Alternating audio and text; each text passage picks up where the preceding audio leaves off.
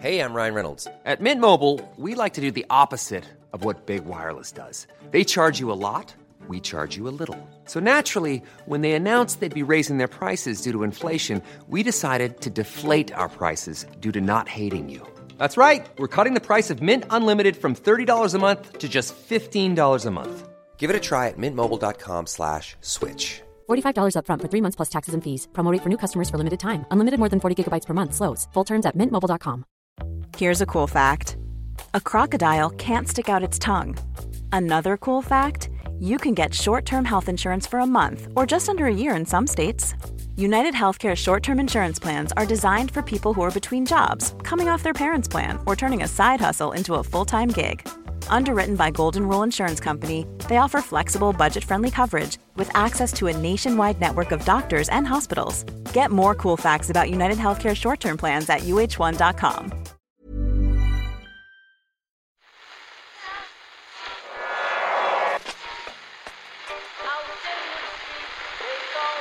What time is that? That's the second time it's gone off. They never go home, those boys. That's... Yeah, they have asked for that, really. Well, you can laugh. It was the World Cup. I'm a little bit of an idealist, but having said that, I want to be like me. But you don't know what you're talking about. What did you know? I managed to stay alive for 6 days. I'm going to leave it there. I'd say it to your face, and I'll say it to you now. I will down Swansfield and we'll see them, won't we? What you doing down here, you shawny man? It's Owen, Murph and Richie on today's Second Captain's Football Podcast. Hi Murph. Hello Owen. How are you, Richie? Lads, how are you? We're pretty good. Ken is off on holidays today. I will miss him, I must say, but it's alright because it gives me, a little bit, gives me a chance to wax lyrical about one of my favourite footballers without fear of Ken interjecting to tell me that he's not all that. Andres Iniesta. And yous are all are effing idiots. Yeah, exactly, you can print that. Andres Iniesta, Barcelona superstar. Is a guy I've watched a few times. Well, I've watched for well over a decade. I've seen him live a few times. Every time I return to Ken after seeing him, I think in 3 Barcelona games, Ken being my oracle for all football-related matters. I report breathlessly about Iniesta's latest feats, superhuman feats, and Ken generally just grunts, he's all right. Ken treats Iniesta a bit like the way Pep speaks about Sergio Aguero. He kind of accepts he's a good player, but holds back from the really warm praise. In fact, to use a non-football example, it's the way Padraig Harrington forensically assessed the career of Rory McIlroy this weekend in the company of Rory McIlroy. I don't know if any of you guys have seen this. Yeah, I read the Paul Kimmage interview, So Paul Kimmage sits the two of them down, and what I liked about it was he sat Shane Lowry and Padraig Harrington down a couple of years back, or more recently than that, and it worked very well, but it was very much... They were very fond of each other. They were clearly quite close, even though there's an age gap there as well. They're very close and they hang around together. And it was that sort of an interview. It was Padraig Harrington dominating a lot of the conversation. This was two guys who don't have any relationship really, aside from being Ireland's 2 greatest golfers of all time, whose careers happen to have overlapped. So there are all these amazing bits. There's one where Padraig Harrington says, I'm at a stage where I've done what I need to do. You're at a stage, Rory, where you're still trying to get more. Actually, I'm going to say this. It's probably not what you want to hear, but 4 majors for you is a failure. Rory McIlroy says, I 100% agree. Later, Kimmage asks him, Padraig, what quality do you admire most in Rory? There are 2 things that stand out with Rory. The first thing kills him, but it also makes him, and that's his belief. When it's there, it's phenomenal, and when it's not there, it hurts him. When he has it, he sends people running scared. When he doesn't have it, he fades. You can see that from the sideline. The second thing that stands out, I wonder sometimes about how you present yourself, Rory, to the world. It always seems much colder than who you really are. Rory nods at this stage. I don't think I've ever been in your company where I haven't walked away thinking you're a nicer guy than I thought beforehand. And yet, media-wise, you can sound quite cold and clinical at times. And I think he's trying to be Tiger Woods because you present this wall.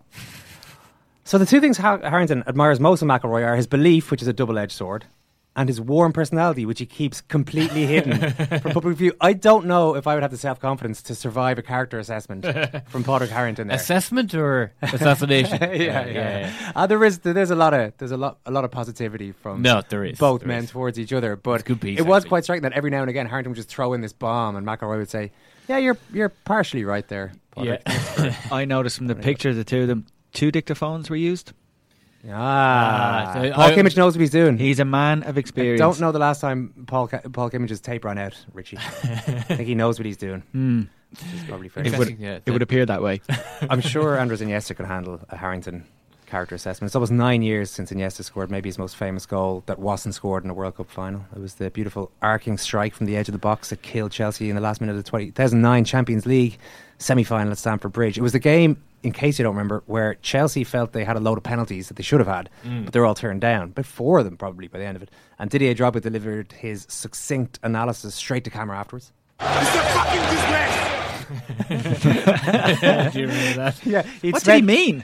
I have no tell idea. us what you really think. Exactly, yeah. And not helped by the I think he got a ban from not helped. He did, by the fact that he had spent the previous 30 seconds haranguing the ref. Yeah. So he couldn't quite disassociate the comment from the referee's performance. It all seemed to be of a piece, really. Yeah, then the referee ignores him. He spins around, roars into the camera. And the arm gestures, waving his arms frantically as well, calling it a effing disgrace. Iniesta is still going strong at 33 years of age. He'll be back at Stamford Bridge tomorrow night. We're going to talk to Sid Lowe on the podcast about that today. I want to talk to you, Richie, about Republic of Ireland managers past and future. The future is Chris Hughton. We'll get to him. The past, which could be the future again, is Mick McCarthy, who knows. But he has apologised for any offence he caused while celebrating Luke Chambers' goal at Norwich on Sunday. He has reiterated he did not aim his comments at the Blues fans. So for people who didn't see this, they scored a goal. How would you describe this, Murphy? He gave it a normal kind of fist clench. Yeah, but then he followed up with kind of so your arm is bent at the elbow, and you've got your arm, your left arm is bent at the elbow, and your right arm kind of comes across, which it's kind of a forceful upward movement of the left arm, stopped kind of halfway up by your right arm. It's kind of like a posh middle finger. It's like a dignified middle finger to the people who in that corner of without the stand putting that up the middle finger. Yeah, exactly. Albeit while telling all and sundry to fuck off. Yeah, it's an up yours gesture. Yeah, exactly. And you don't have to be a lip reader of any note whatsoever to know exactly what he's saying. Yeah. And in fairness, it does appear to be aimed, if not precisely where the Ipswich fans are, but generally where they are. He's probably wise to say that wasn't what he had intended at this point. If he had, Richie, hypothetically aimed at the Ipswich fans hard enough as though that might be to believed, I should say, would you say it's okay for a manager to get up to that kind of thing? I can totally understand why he may have done that, had he done that. And I understand, and I think he's right to apologise and just put it behind him and say, I'm sorry for the offence caused, whatever way he worded it. But I'd say it felt pretty sweet when he was doing it. It seemed like he was enjoying himself a lot. You scored a goal of, in a game of that importance, you're one up, and then you get to just lord it over a group of people who have been giving him dog's abuse for quite a while. Like that's a pretty sweet moment in professional sport. I've been in that. Somebody speaking from experience. Yeah, your eyes are lighting up at this. I would have had. I've probably talked about this before. Long spells where maybe every section of the Millwall fans at some point or other were just giving me dog's abuse, justified in many occasions. I was too young and too weak and too lacking in self-belief to be on the pitch. There was one particular night though, in a midweek game, I don't know who the opposition was. I scored a goal which I think put us 1 up, and I did the exact same hand gesture that Mick did at the weekend, that kind of up yours thing, just in a kind of moment of just, I don't know, passion or frenzy or just relief or anger, or I don't know what it was, but I just looked at the group of fans in the lower east tier and I just gave it to them. And I was like, fuck you lot. You lot, and I mean you lot. Fuck you lot. And that was in the moment. About 4 seconds later, when I kind of trotting back to the halfway line, in my head, I was just doing this big face palm going, oh, you didn't just do that, did you? You didn't. Like, they could see you. You're in the middle of the pitch. I don't know why you thought that was a good idea at the time, but it's a totally understandable reaction. Like, you hear, even like Damien Duff in the players' chair, when you get players to open up a little bit about what it's like to be the target of abuse.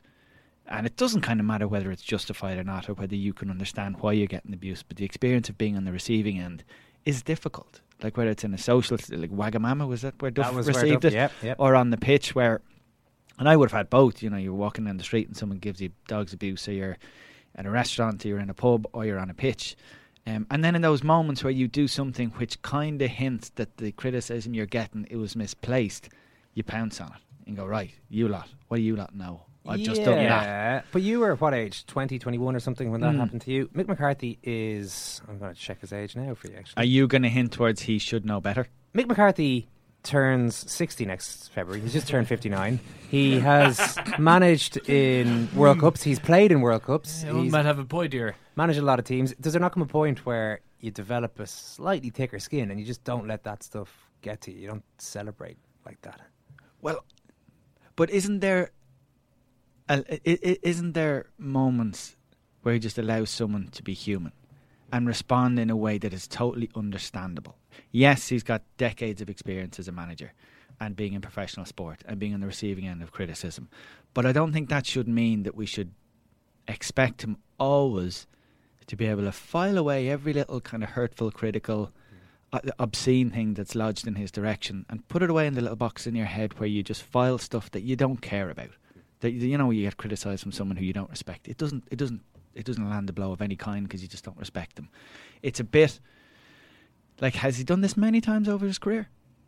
So you're going to say his age is a sign that he really should know better. I'm going to go, well, his age is experience. a sign. I don't mean to be ageist about it. In fact, I'm not being ageist. I'm giving respect to people who've been on this earth longer and saying they've experienced enough things that I would have thought they would know better how to handle situations.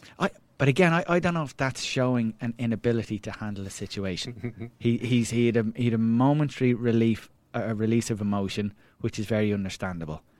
And at the earliest opportunity, I assume he apologised. It doesn't matter whether it's sincere or not, or whether if he had his time again, he'd do the exact same thing. But I'm with Mick on this one. It just showed an inability to give a shit at that exact moment. And he subsequently decided that maybe I should care about this a small bit. But and that's fine too. You yourself, right? Watching a match, whether you're in the stadium or on your couch or in a pub, and the team that you're following have a game that's of whatever level of importance, but you must know what it feels like to, I'll just use the phrase, you lose your shit.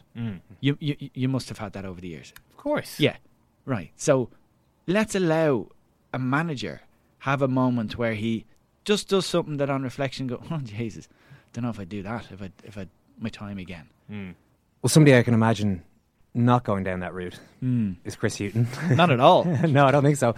I would like to see it, actually. I'd like to see what would I like to see that? I want to see Mick McCarthy more restrained, and I want to see Chris Hughton more expressive with his emotions. Well, I don't know. I don't really know what I want from these managers. I do want Chris Hughton to manage the Republic of Ireland at some stage. He's doing a great job at Brighton. He is through now to the quarterfinals of the FA Cup. They've obviously had a bit of a struggle in the Premier League this year, but they're very much fighting. And this cup run might do no harm at all. A couple of games away from an FA Cup final. What do you make of Hughton? I think it's a struggle, to use that word. I think they would have expected a struggle. It's meant to be a struggle when you've got the squad and the relative inexperience at that level that he has. But he is certainly a manager that I would be most surprised if he had we call it a Mick McCarthy moment. I met him actually when I was over at the Brighton training ground last month to interview Shane Duffy for the Players' Chair. I was waiting outside to be picked up and he came out and we had a 10-minute chat. I would have first met him in my role as Brian Kerr's driver, basically when I was working for the agency that Brian was represented by way back. Chris was Brian's number 2, so one of my jobs was to kind of ferry Brian around different stadiums in England to keep an eye on players, and on one or two of those days Chris was with us, and in all the time I've been around him or ever spoken about him or been in touch with anyone who's ever had anything to do with him, everyone says the same thing, like how well he carries himself and how much you would respect him. And I remember that was kind of used against him for a long time because wasn't he coach or number 2 at Tottenham for years? Yeah. And I think a lot of people put him in because of his temperament. Put him in that category of, well, he's a number 2. That I don't think he's got the whatever it takes to go from being a number 2 to a number 1, which he's kind of proved that to be total nonsense. You said you met him at Brighton recently? Yeah, he's we had a 10-minute chat. I kept trying to kind of praise him and ask him how he's doing, and he kind of kept getting the topic off him and kind of go, well, how are you doing? So then you both praised Shane Duffy for a while and talked about how well he's doing. Yeah, we ended up speaking about him and Brighton and what an amazing town Brighton is. But he's doing a really good job on relatively limited resources. And again, he does. I think back to the time when he got the Newcastle job. I think the summer when he was given it on a kind of temporary basis initially, within a month or two, I think he was given it on a permanent basis. But I remember seeing they were beaten heavily 5 or 6-0, I think, in a pre-season friendly, and it was one of those pre-season friendlies where the news reports afterwards said that, you know, it was one of these really frank, clear the air discussions in the dressing room afterwards, which can mean all sorts of things. And I remember being concerned for him or his future or the merits of taking that job at that time, because they'd just been relegated. You know, the club was being in the hands of the people, Mike Ashley and all the rest of them. We were kind of from a distance, you kind of wondering what the hell's going on inside there.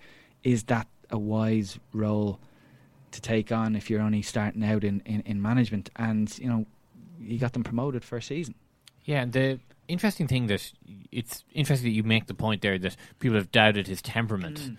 That idea that a number 2, you know, can be mates with the players, but a number 1 has to have, you know, the balls or whatever, you know, the mental courage to have the job and, you know, make enemies if required and just get the job done. I mean, you're talking about a guy who's one of, I think, just 5 black managers in English football at the moment. A guy who played in like the late 70s and throughout the 80s and heard like the worst racist abuse imaginable. I just find it like laughable that anyone could doubt the guy's temperament, because what you see is a guy who has a temperament forged in the most kind of disgusting way possible that football creates a guy's temperament. Like, that's where his mental capacity in the game, that's where that came from. And so he's obviously tougher than the vast majority of managers out there, way more thick-skinned than almost, I would say, anyone else in the Premier League. Yeah, it's this thing if you're in any way kind of quietly spoken or understated, or you carry yourself with dignity, that there isn't these extremes of emotions. Yeah, like Neil Warnock has the correct temperament to be a Premier League manager, but Chris Hughton doesn't. Yeah. Which sounds like that's the thing. Yeah, Warnock's got it nailed, like the way he carries on. But like you said, the life experiences that Chris would have had and the things that you would have to deal with and just learn to perform in the roles that he had over the years, given the various challenges that would have faced him, to then turn around and question his ability to manage a team of footballers on the back of that, I think does seem nonsense. Last question, Richie, on Hughton. Is he a more obvious choice than Roy Keane, who has just been touted repeatedly over his entire tenure as assistant manager as the next number 1? It just seems to be assumed that as long as himself and Delaney have a good working relationship these days, which they seem to have, then there's a pretty smooth succession plan. If Hughton wanted it, surely he'd be better qualified than Roy Keane? Far better qualified.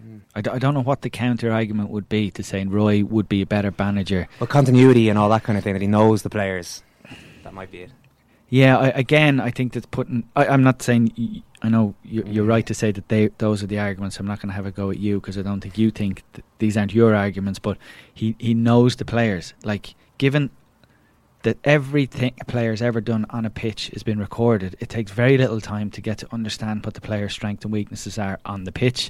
Given Chris's temperament, he's not one of these aloof managers that would take a very long time to kind of warm or get to know the players at all. So he's got the temperament and the ability and the coaching talent and all that to take the job.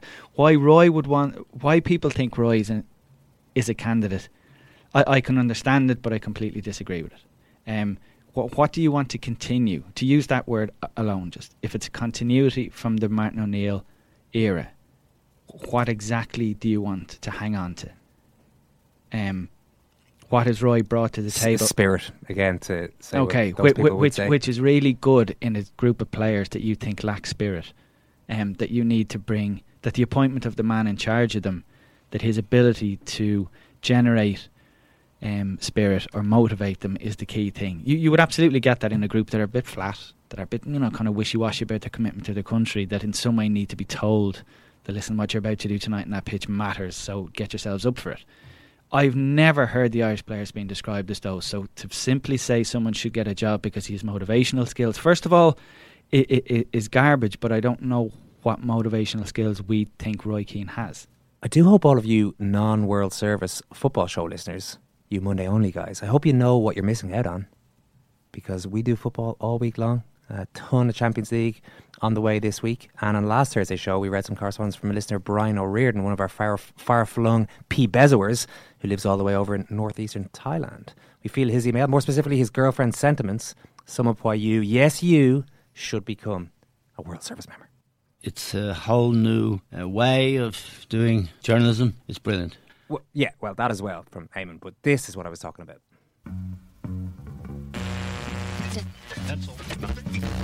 One of the few ways I keep in touch with home is through second captains, says Brian. And I'm indulged in this by my non-sports loving Australian wife. She might head off for a massage some afternoon and slightly condescendingly tell me, now you can listen to your poddies. I think there's a pat on the head there as well. Yeah. Listen to your little poddies there. It's story time for our listener. Yeah. I'll be back in 2 hours trying not to burn the place down, you know. Every now and again she'll feign interest in whatever I'm listening to, but there was no faking it this morning when Ken made his comparison between Atletico Madrid defending their mountain pass with a knife between their teeth and Tottenham Hotspur burning down your village and putting your people to the sword. Now I see why you listen to them, said my wife. One of the guys is like some kind of trippy creative writer. Just wait until she gets a load of Owen's poems. Thanks, Brian. Maybe it's a bit overblown now, but what can I say? My brain, my neurons are frazzled by too many storylines, too much hype. All right, potties. If you want to hear the effect of Trippy Ken's neurons being frazzled on football shows throughout the week, join us at secondcaptains.com. Please, you can become a World Service member and support independent member-led broadcasting. Not just support it, you can become a part of it. Become a true potty, if you want to phrase it like that. You've also missed last week's political podcast with Ken on Jordan Peterson, the Jordan Peterson phenomenon. And the Players' Chair with Richie is going to return this week, which Richie here will tell you all about before we wrap this podcast. And something coming next month. A very big deal indeed. Second Captains will turn 5 years old, which is a little weird. Time has flown, but we will be celebrating with some very special shows for World Service members. More news to come on that in the coming weeks. Are you excited about our 5th birthday, Murph? Of course, son. Who doesn't love a birthday? Not long after Neymar had left Barcelona for PSG, we did one of those Barcelona in crisis pieces on the podcast. A few months later, they're 17 points clear of Real Madrid, unbeaten in 31 league games, into the Copa del Rey final, and hot favourites to knock Chelsea out of the Champions League. Sid Lowe, where did it all go right? I think in part of it could be kind of attributed to, obviously, to the quality of the players that they've got. Even though, I know that's stating the obvious, but there's a lot that you can do when you have Leo Messi in your side. There's a lot you can do when you have Luis Suarez in your side, even though it's taken a while for him to find his feet, and obviously Sergio Busquets as well. But I think a lot of the focus has to be on Ernesto Valverde, who, if there is a man that you want in charge at a time of crisis, a man that will not make things worse, that will calm things down, that will focus attention on what really matters, and that has an admirable ability to kind of cut through the nonsense and kind of get to the point of what really matters, then it's Valverde. And I think he's done a very, very good job. When you watch Barcelona, they may not be the side, in fact they're certainly not the side they once were. They're not as sparkling as they were. There's not as much flow to the way that they play, but what they've done is reinforce midfield. Of course, Neymar departing hasn't meant seeking a player for the front three. Instead, it's tended to mean leave two up front and add an extra body into midfield. They're a little bit tighter, they're a little bit more compact, they're more defensively sound. And while at the start of the season, I think they had a relatively comfortable run of fixtures which enabled them to find their feet, and even if they weren't completely convincing they were winning, I think now, certainly until this last month, I think they have convinced. The truth is this last month has been a slightly more questionable one, but I think that can be put down to the physical fatigue of the Copa del Rey. Sid, the way you described Valverde there, he sounds like, I don't know, a normal human being. Yes. A reasonable, which is quite rare in top level management, I would say. And I think that's a very key part of it. I really do. This is the guy that manages to kind of manage the emotional peaks and troughs of football and treat them both as kind of things that he shouldn't really worry about. That keeps everybody steady, keeps everyone stable. I think at a time when it felt like, wow, this was the third time that Barcelona had come for him. And then when it finally happened at the start of the season, it was difficult not to feel a bit sorry for him, to think, those other two times when you could have come and it didn't quite happen. And now you come now in the midst of a terrible crisis, because the truth is, it really was a crisis at the institutional level, in terms of the football as well. Of course, we all know that Piqué, after the Spanish Super Cup in the summer, said that for the first time since he'd been back at the club, in other words, a decade later, he felt inferior to Real Madrid. And then, as you say, now here they are, 17 points ahead of them. Are there some players you think who feel that maybe they're better off without Neymar? I'm thinking particularly here of Jordi Alba, who you quote in your piece as saying in a recent interview, Neymar's a great player, but without him I have more space to go up the wing, and to tell the truth, that's much better for me. Defensively we have gained a lot and the team is much more compact, more focused. Yeah, there's no doubt about it that from Jordi Alba's personal perspective this is much better. I think as well, though, it's probably worth slightly refocusing Alba's words in the sense that he's better off with Valverde as well. It's not just that Neymar's gone. He's now got a manager that believes in him. Towards the end, Luis Enrique started to move towards a three at the back, which meant that Alba was even left out the side on occasions. It was clear that Alba didn't take that particularly well. And so now, not only is he in the team, he's got a manager that's counting on him, but he's also got a manager saying, and you're the one that's going to create for us on the left-hand side without Neymar. That extra body in midfield gives him the freedom to go up the pitch. Because, this is a side that theoretically is playing a 4-2-3-1 or a 4-4-2, but it's an asymmetrical 4-4-2. It's one that doesn't necessarily occupy that side of the pitch. It allows Alba to go there. And obviously with Messi playing in the middle now, the other thing that's happening from Alba's point of view is Messi is now much, much closer to him. When you had the front three before, Messi was theoretically the right-hand side of those three, albeit he did drift into centre almost all the time. Now he's actually starting in a central position, and more often into a position where he can combine with Alba. And Alba Messi has become a fundamental part this season of Barcelona's success. Yeah, be as close as you can physically to the best player in the team is probably not a bad plan. Yeah, it's not a bad plan at all from the point of view of Alba.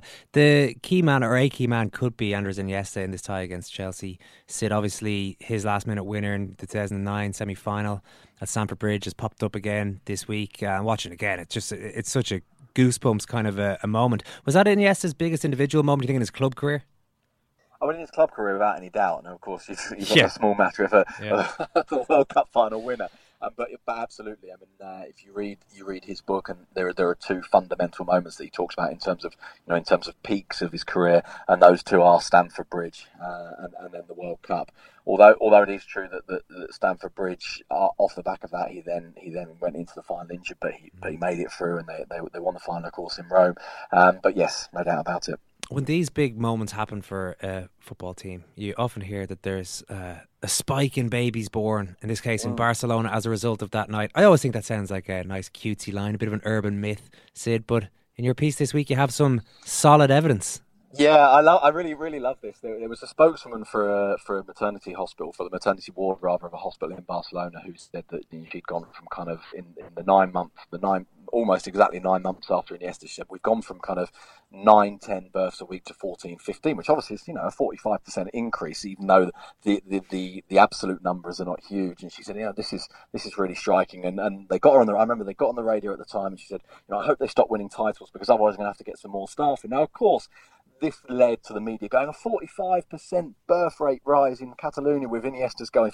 That's probably a bit over the top, but actually some researchers with the British Medical Journal did actually publish a piece about this and saying that in a small area of Catalonia they could demonstrate that this did look like it could be as much as a 15 or 16% birth rate, and that these kind of anecdotal things that can create, I think the phrase they used was, a moments of euphoria celebrated in an intimate setting, or words to that effect, can create a sudden peak. But my favourite bit about this, in fact, quite a lot of the report was very clearly written tongue-in-cheek, because it said things like, we have to recognise our own bias as researchers who support Barcelona. And by the way, our other researchers who don't support Barcelona disagreed with our findings that Iniesta had caused this. And they were made very clear that they had not contributed directly to these findings as well. But the point they made was that really and truly, for us to know for sure whether this is an impact, what we really need is for Iniesta to do it again. Well, we'll see. He's 33 years of age. He's still producing, though. He's playing a lot of football this season. I feel we can have this conversation now, Sid, because Ken's not here. I don't think Ken's always been totally won over by the Andres Iniesta story. It doesn't feel maybe he's a little bit overrated. What does he bring into the table at 33 years of age? Well, I think what he does, in particular a team without Neymar, and in particular a team that, I don't really want to use the word rudimentary, but a team that is doing basics very well, that is tight and is compact and is physically got more of a presence in midfield. You've got Iniesta in the side, but you've also got Paulinho and Rakitic alongside Busquets. So it's a more muscular side. What Iniesta gives is that little bit of flow, that control, if you like, a bit more of a connection with what Barcelona were. And one of the lines that always struck me about Iniesta was a line from Leo Messi, in which he says, when things are going badly, the thing I most want, and this takes us back to what you were saying earlier about Jordi Alba. Leo Messi saying, one of the things I most want when things are going badly is for Andres to be near me on the pitch. Well, it's time for Leo Messi to step up against Chelsea City. He's never scored against them in 8 games.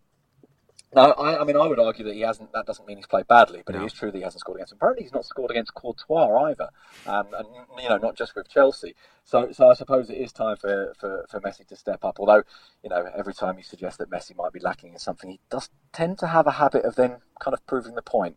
So are you giving Chelsea any chance of stopping Barcelona? You are, absolutely I am, because I think if you look at Barcelona over the last 4 or 5 weeks, I actually think they are physically not quite there now. I think what's happened, I think I'm right in saying that it's 13, maybe 14 games since the start of the year, every 3 days, because of the compact nature of the Copa del Rey, the fact that you're playing the first leg and the second leg back to back all the way through the month. I think they don't look quite right. I think that they have, in terms of results, perhaps got slightly better results in their performances, although there's no doubt about it, their performances have settled and they've started to improve, and they did start to really impress at the back end of December, for example, and with the Clasico win in particular. But I don't think they're flawless by any means.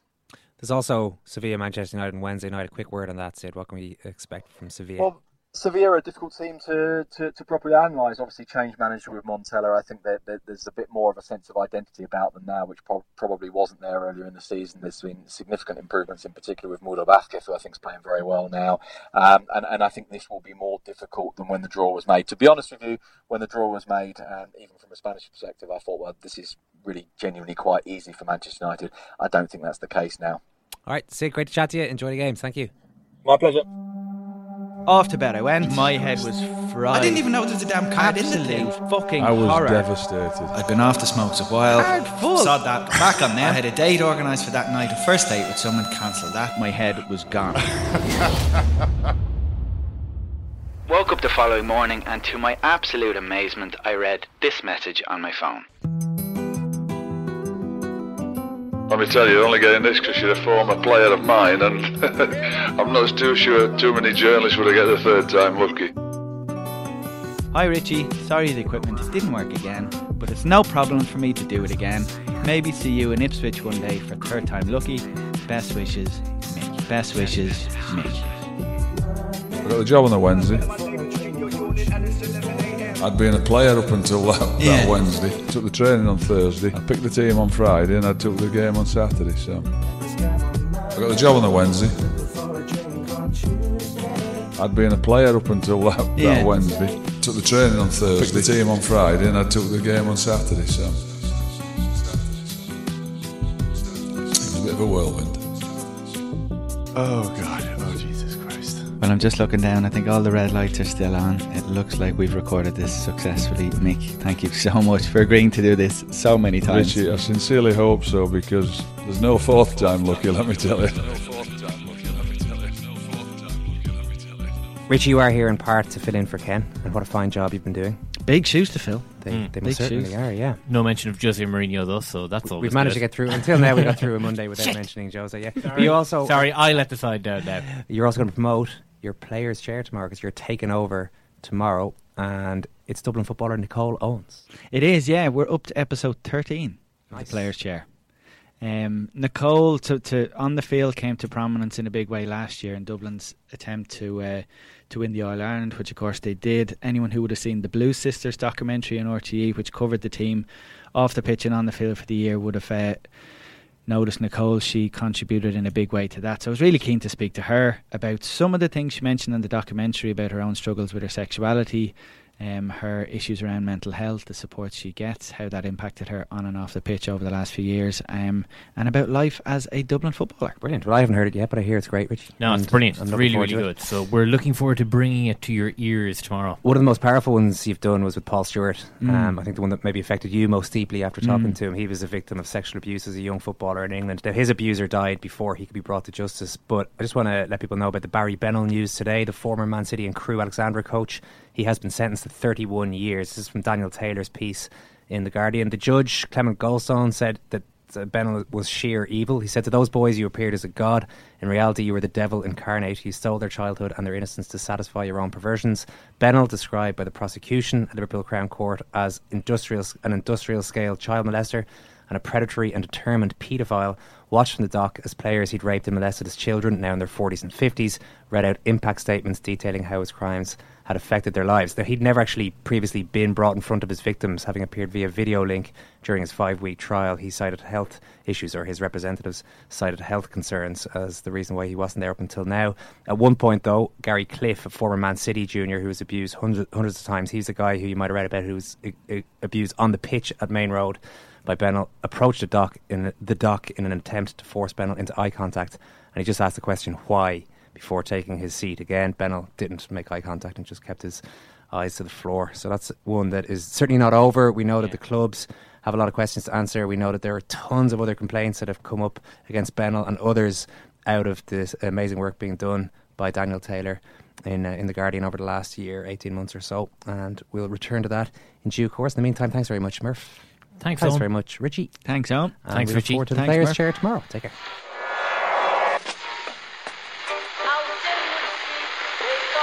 Which one is that? That's the second time it's gone off. They never go home, they never go home, they never go home, those boys.